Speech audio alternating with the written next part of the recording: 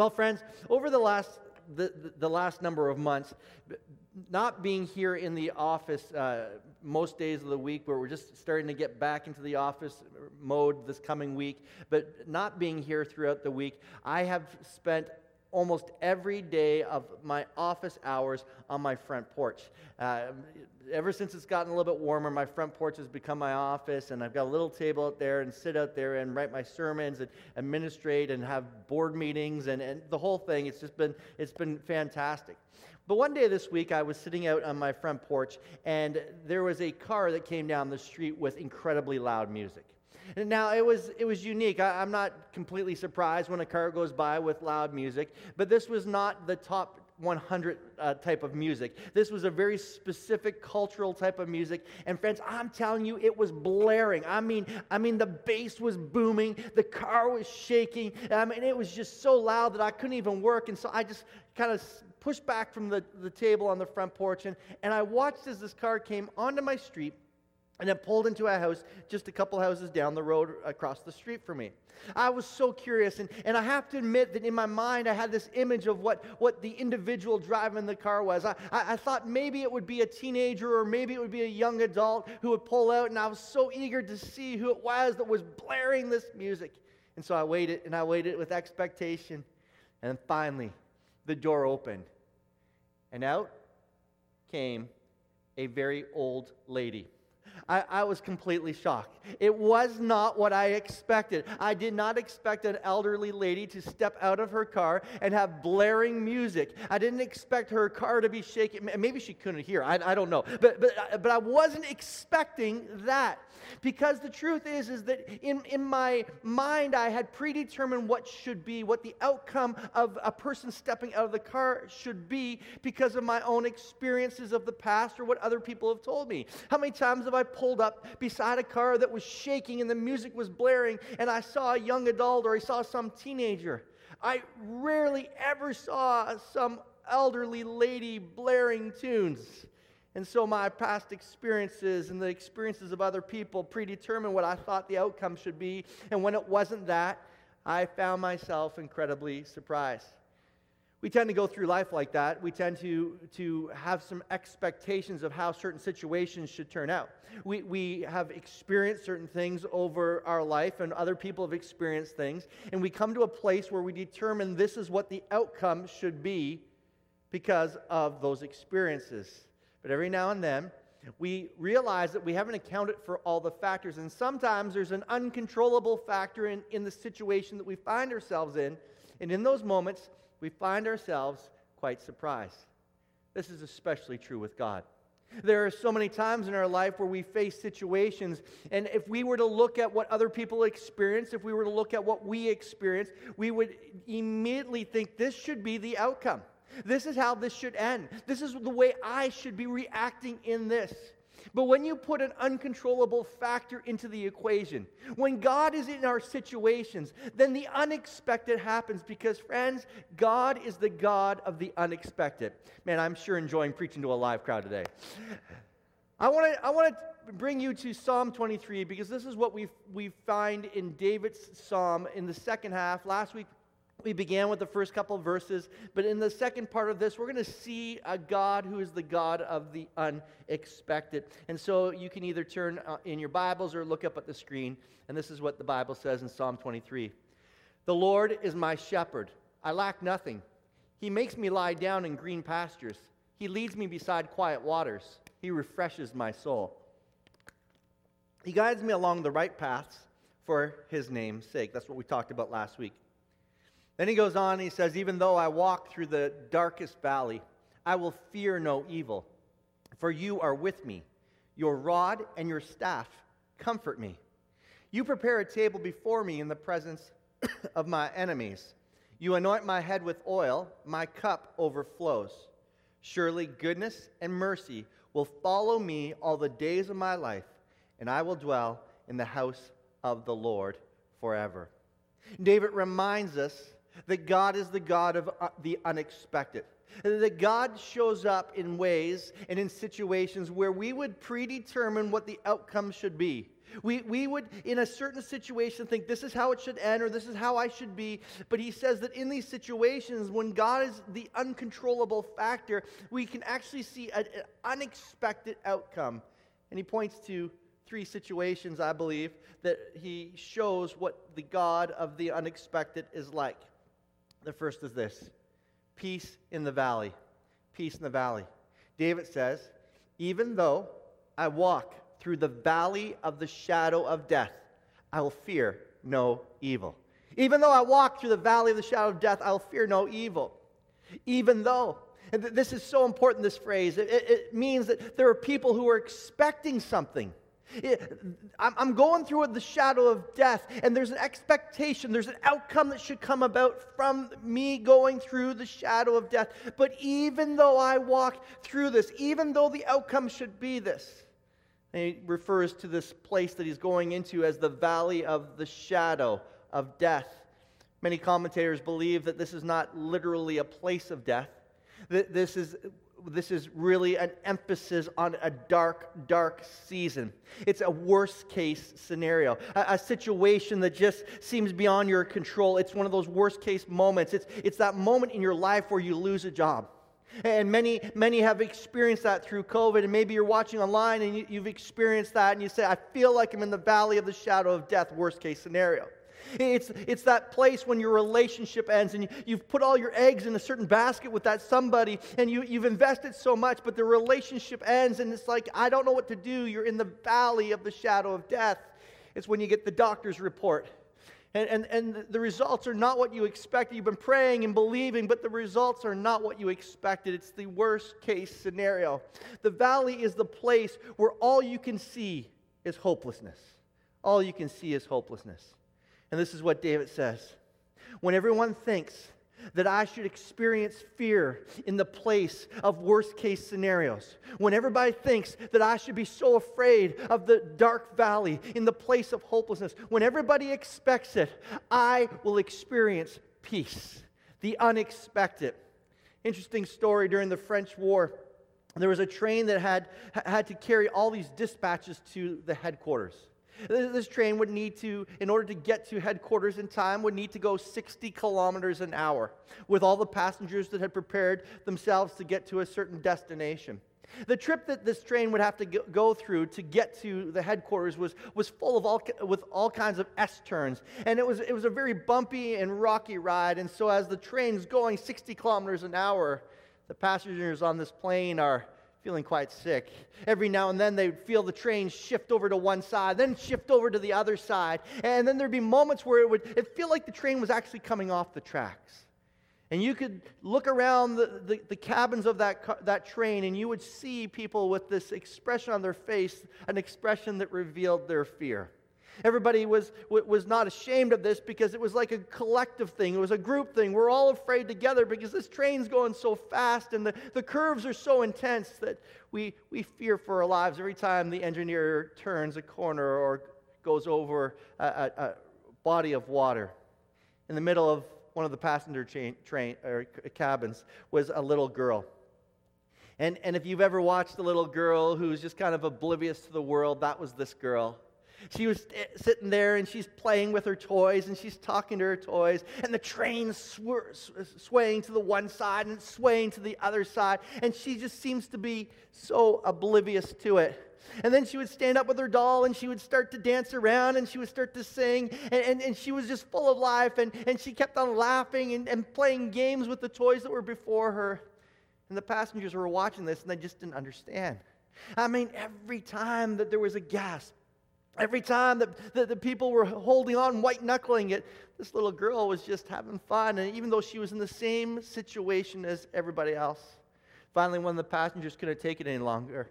He went over to the little girl and he says, "Sweetheart, can I ask you a question?" She looked up and said, "Sure." He said, "Sweetheart, tell me something. As this train's going back and forth and over all these bumps, you seem to have no fear. Are you afraid?" And she says, "No." He goes, "How come you're not afraid?" She looked up and she smiled and she said, "Because my daddy's the engineer. And I trust my daddy, and so I'm not worried about it at all." You see, when we fully trust the person directing our lives, We don't need to be afraid of the worst case scenarios. This is so key, friends.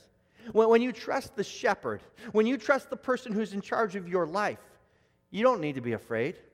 I mean, if you're a sheep and you've just kind of wandered from the shepherd, the shepherd's right here, and you're a sheep, and you've gone off into a path that the shepherd doesn't want you to go, and you find yourselves in the middle of a dark forest and in a rocky place. I mean, you can be afraid because the shepherd didn't direct you there.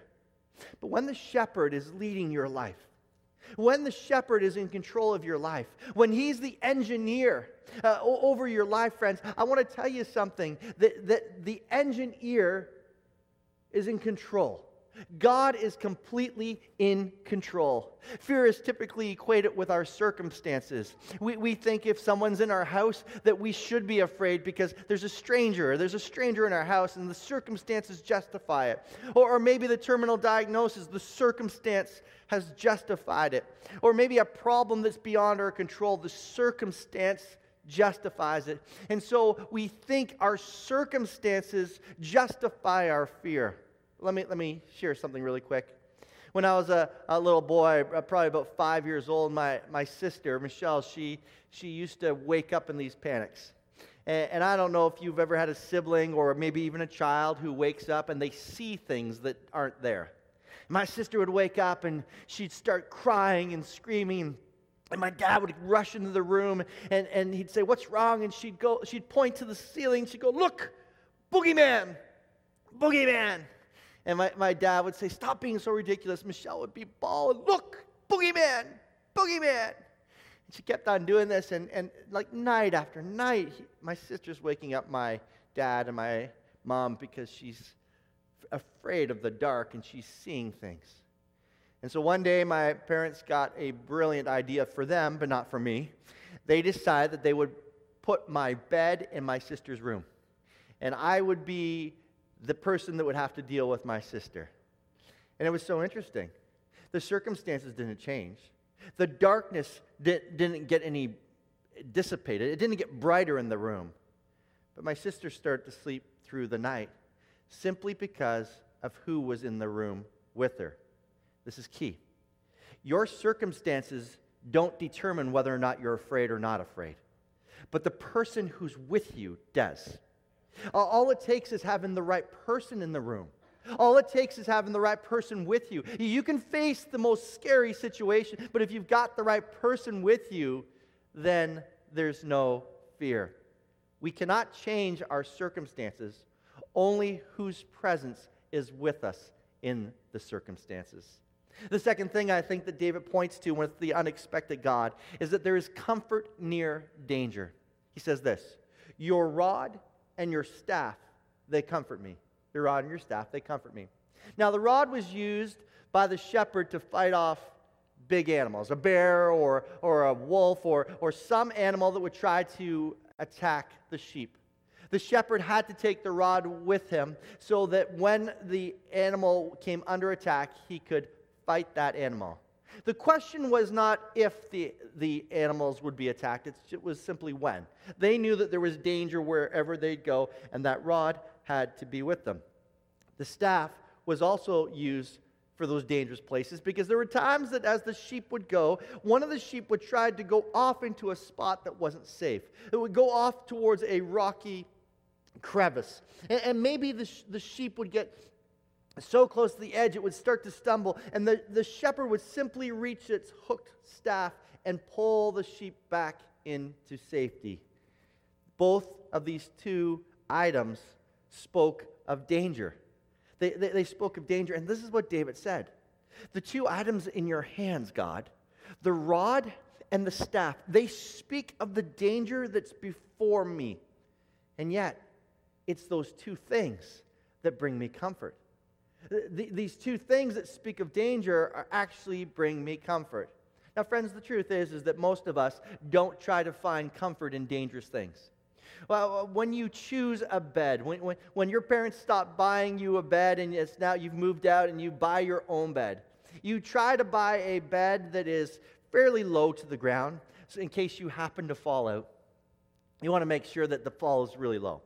You try to find a bed that has the proper amount of firmness. Some people like their bed super soft, others like it very firm, but you want it to be very comfortable. And you want to make sure that the pillows are nice and fluffy. You have certain requirements to ensure your comfort. But you would never choose a dangerous bed to find comfort.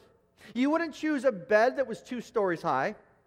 And, you have to climb this huge ladder, up 20 feet so that you can lay up there. And it would be a cool view. But if you ever, woke up or were in the middle of your sleep and you rolled over not knowing where you were and you fell out of bed, that wouldn't be good. You would never choose pillows that were made of shards of glass. You would never choose a mattress that had all kinds of knives in it. You would never choose comfort from dangerous things. So the question is this: how is it that the rod and the staff, which represents danger, how is it that they bring comfort? You see, for David, he saw these 2 items as speaking of God's capabilities. It wasn't about there being a lack of danger ahead. There was a guaranteed danger on the path that the shepherd would sometimes take the sheep. A guaranteed danger. That wasn't the question. But the rod and the staff spoke of the shepherd's capabilities. Comfort comes in knowing that God is capable of dealing with the dangers along our path. Friends, I want to tell you that sometimes we fail to choose the paths that God wants us to be on because we know that they are full of danger. We know that they are full of risk. We are like Peter, who wants to walk on water, but we're afraid to step out because we know that we could sink. We want to take down the walls of Jericho, but the army on the other side is pretty hefty. We want to do certain things that God's called us to, and we know what He's saying, but we know that if we start to do it, there's great risk and there's great danger. And when we don't step out into the dangerous and risky places in our lives, not only do we disobey God, but we also rob Him of His ability to show us His capabilities. You see, the rod and the staff speak of what God is capable of in the midst of the places that He takes you, even if they're dangerous, even if they're full of risk. One's capability should determine our level of comfort. I don't know if you've ever gone away somewhere south, but a number of years ago, Ainsley and I had gone to Cuba, and one night we booked one of the a la carte restaurants, a Japanese restaurant, and it was so fascinating. We sat with about 6 other people, and we were around a Japanese grill. And it was incredible because the chef came out, and he was very experienced in cooking this way. And he took out some knives, and he starts cutting calamari and chicken and beef and different fish, and he's grilling it all up. And then there was this one point he did the craziest thing. He put his hand on the wood. I don't know if you've ever seen this before. And he took the knife and he just started doing this. And I'm not talking about slow stuff like. He's like boom, boom, boom, boom, boom, and he keeps missing his fingers. And I sat there and just like in awe. But I was completely comfortable because I knew he had done it so many times. He had great capabilities. Now we've taken our kids to similar resorts. My daughter Briar has been to one of these Japanese restaurants when she was, much younger. Suppose that the cook said to my daughter, "You try it." And Briar takes the knife out and she goes like this. I would jump in, not a chance.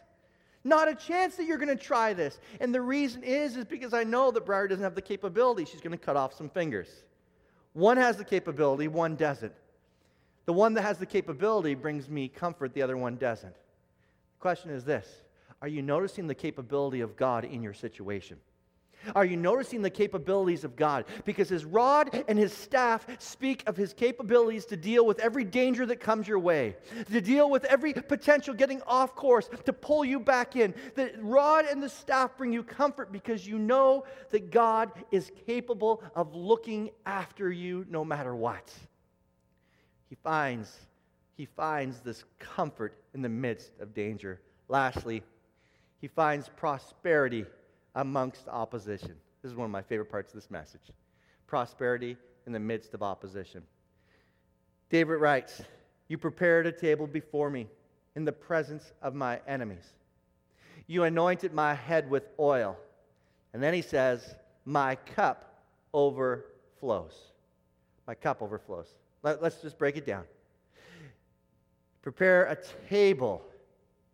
He's talking about a banqueting table. He's not talking about fast food, just like, God, you prepared a little tray for me, and there's a Happy Meal, and ooh, I'm happy. No, he's not talking about that.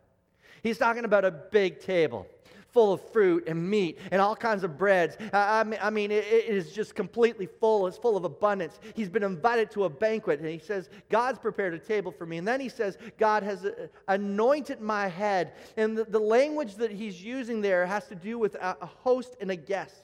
And what would happen is when a guest came into a banquet, the host would go to the special guest, and he would anoint the head of that special guest, saying, you're a special one invited to this table.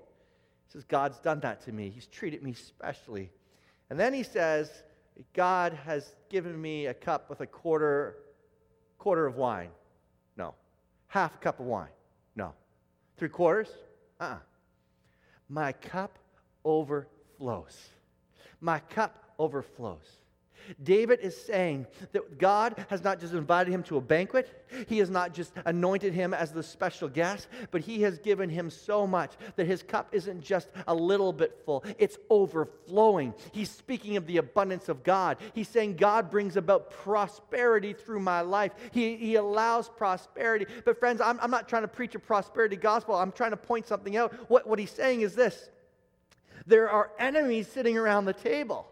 There are people who are opposing David, and yet God has set the stage that David is able to be at the banqueting table of the greatest host, that he's been anointed the special guest, that he has been given abundance in the middle of people who are trying to oppose him and ruin him.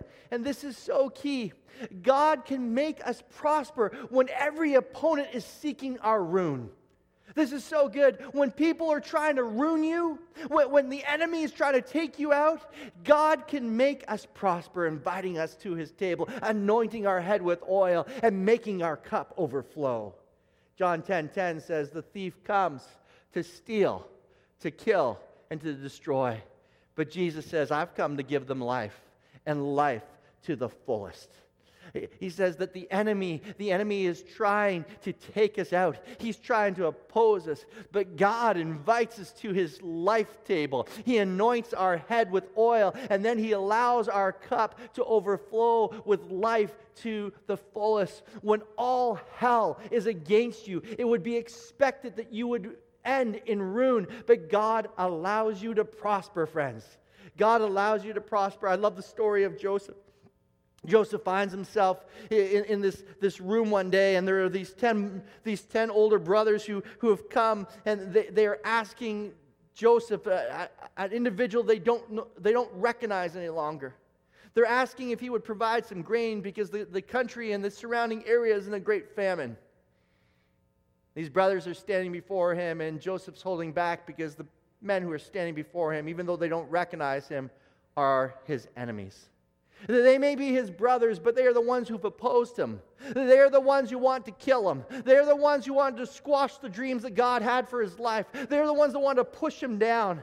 But these brothers are the ones who've sold him into slavery and just were so glad to be done with him. These are his enemies, and yet here is Joseph sitting in a place of power, second most powerful in all Egypt. If you follow the story, there's all kinds of turns and twists to the story, but there comes a point when all 10 of these brothers find themselves one more time before Joseph in his home. And there is Joseph in this place of power. And these 10 brothers are quite confused why they've been brought back in. And Joseph finally reveals himself. He says, I am the brother that you opposed. I'm the brother that you were the enemy of. I'm the one that you tried to ruin. I'm the one you tried to destroy. But in the middle of your opposition, God allowed me to prosper.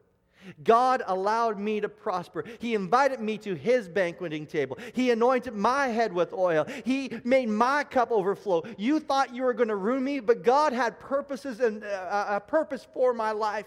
And friends, I want to tell you something, whether you're online or you're in this place, that the enemy wants to ruin you. He wants to cause you to live in the place of excuses where you say, oh, you don't know how hard it is, Pastor. The enemy's on my tail. The enemy's after me. But I want to tell you that when there is opposition, that God can allow you to prosper. Some of the greatest things can take place in your life when the enemy is trying to chase you down.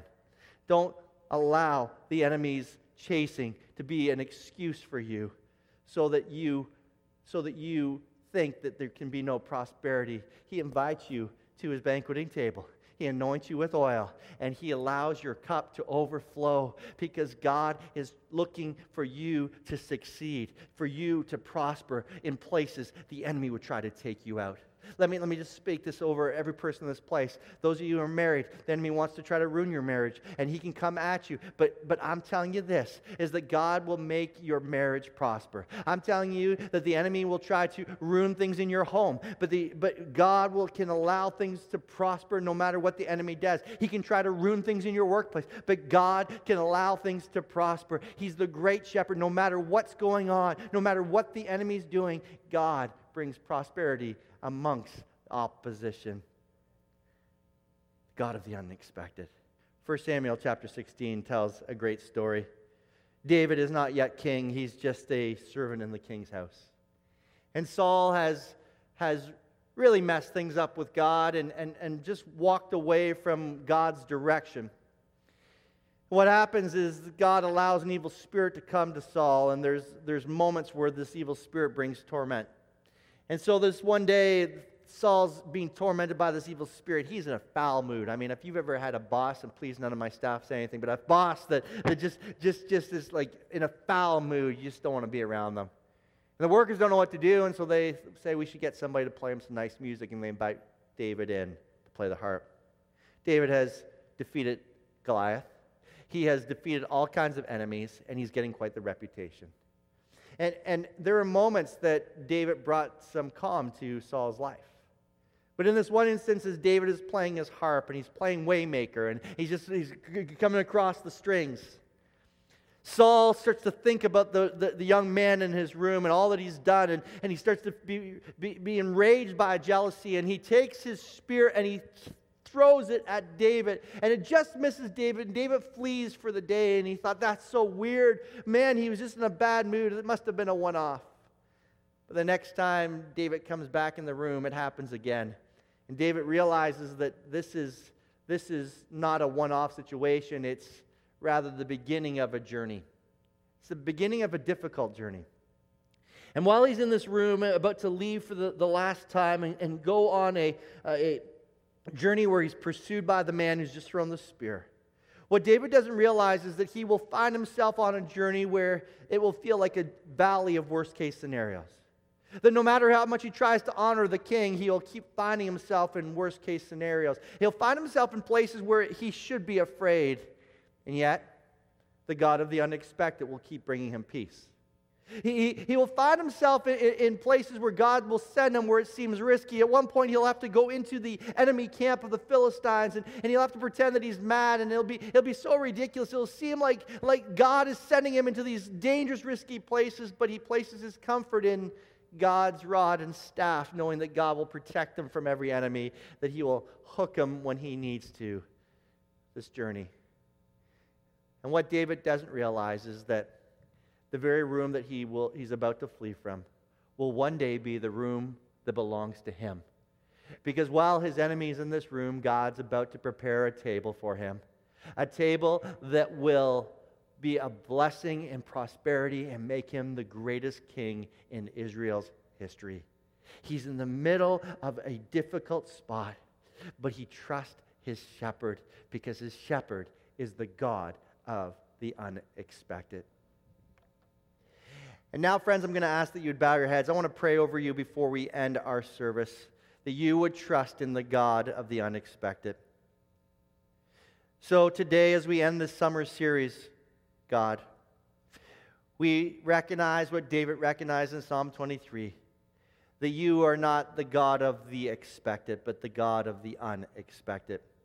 I pray that you would bring peace in the valley. When everybody expects us to be afraid, you'd bring peace.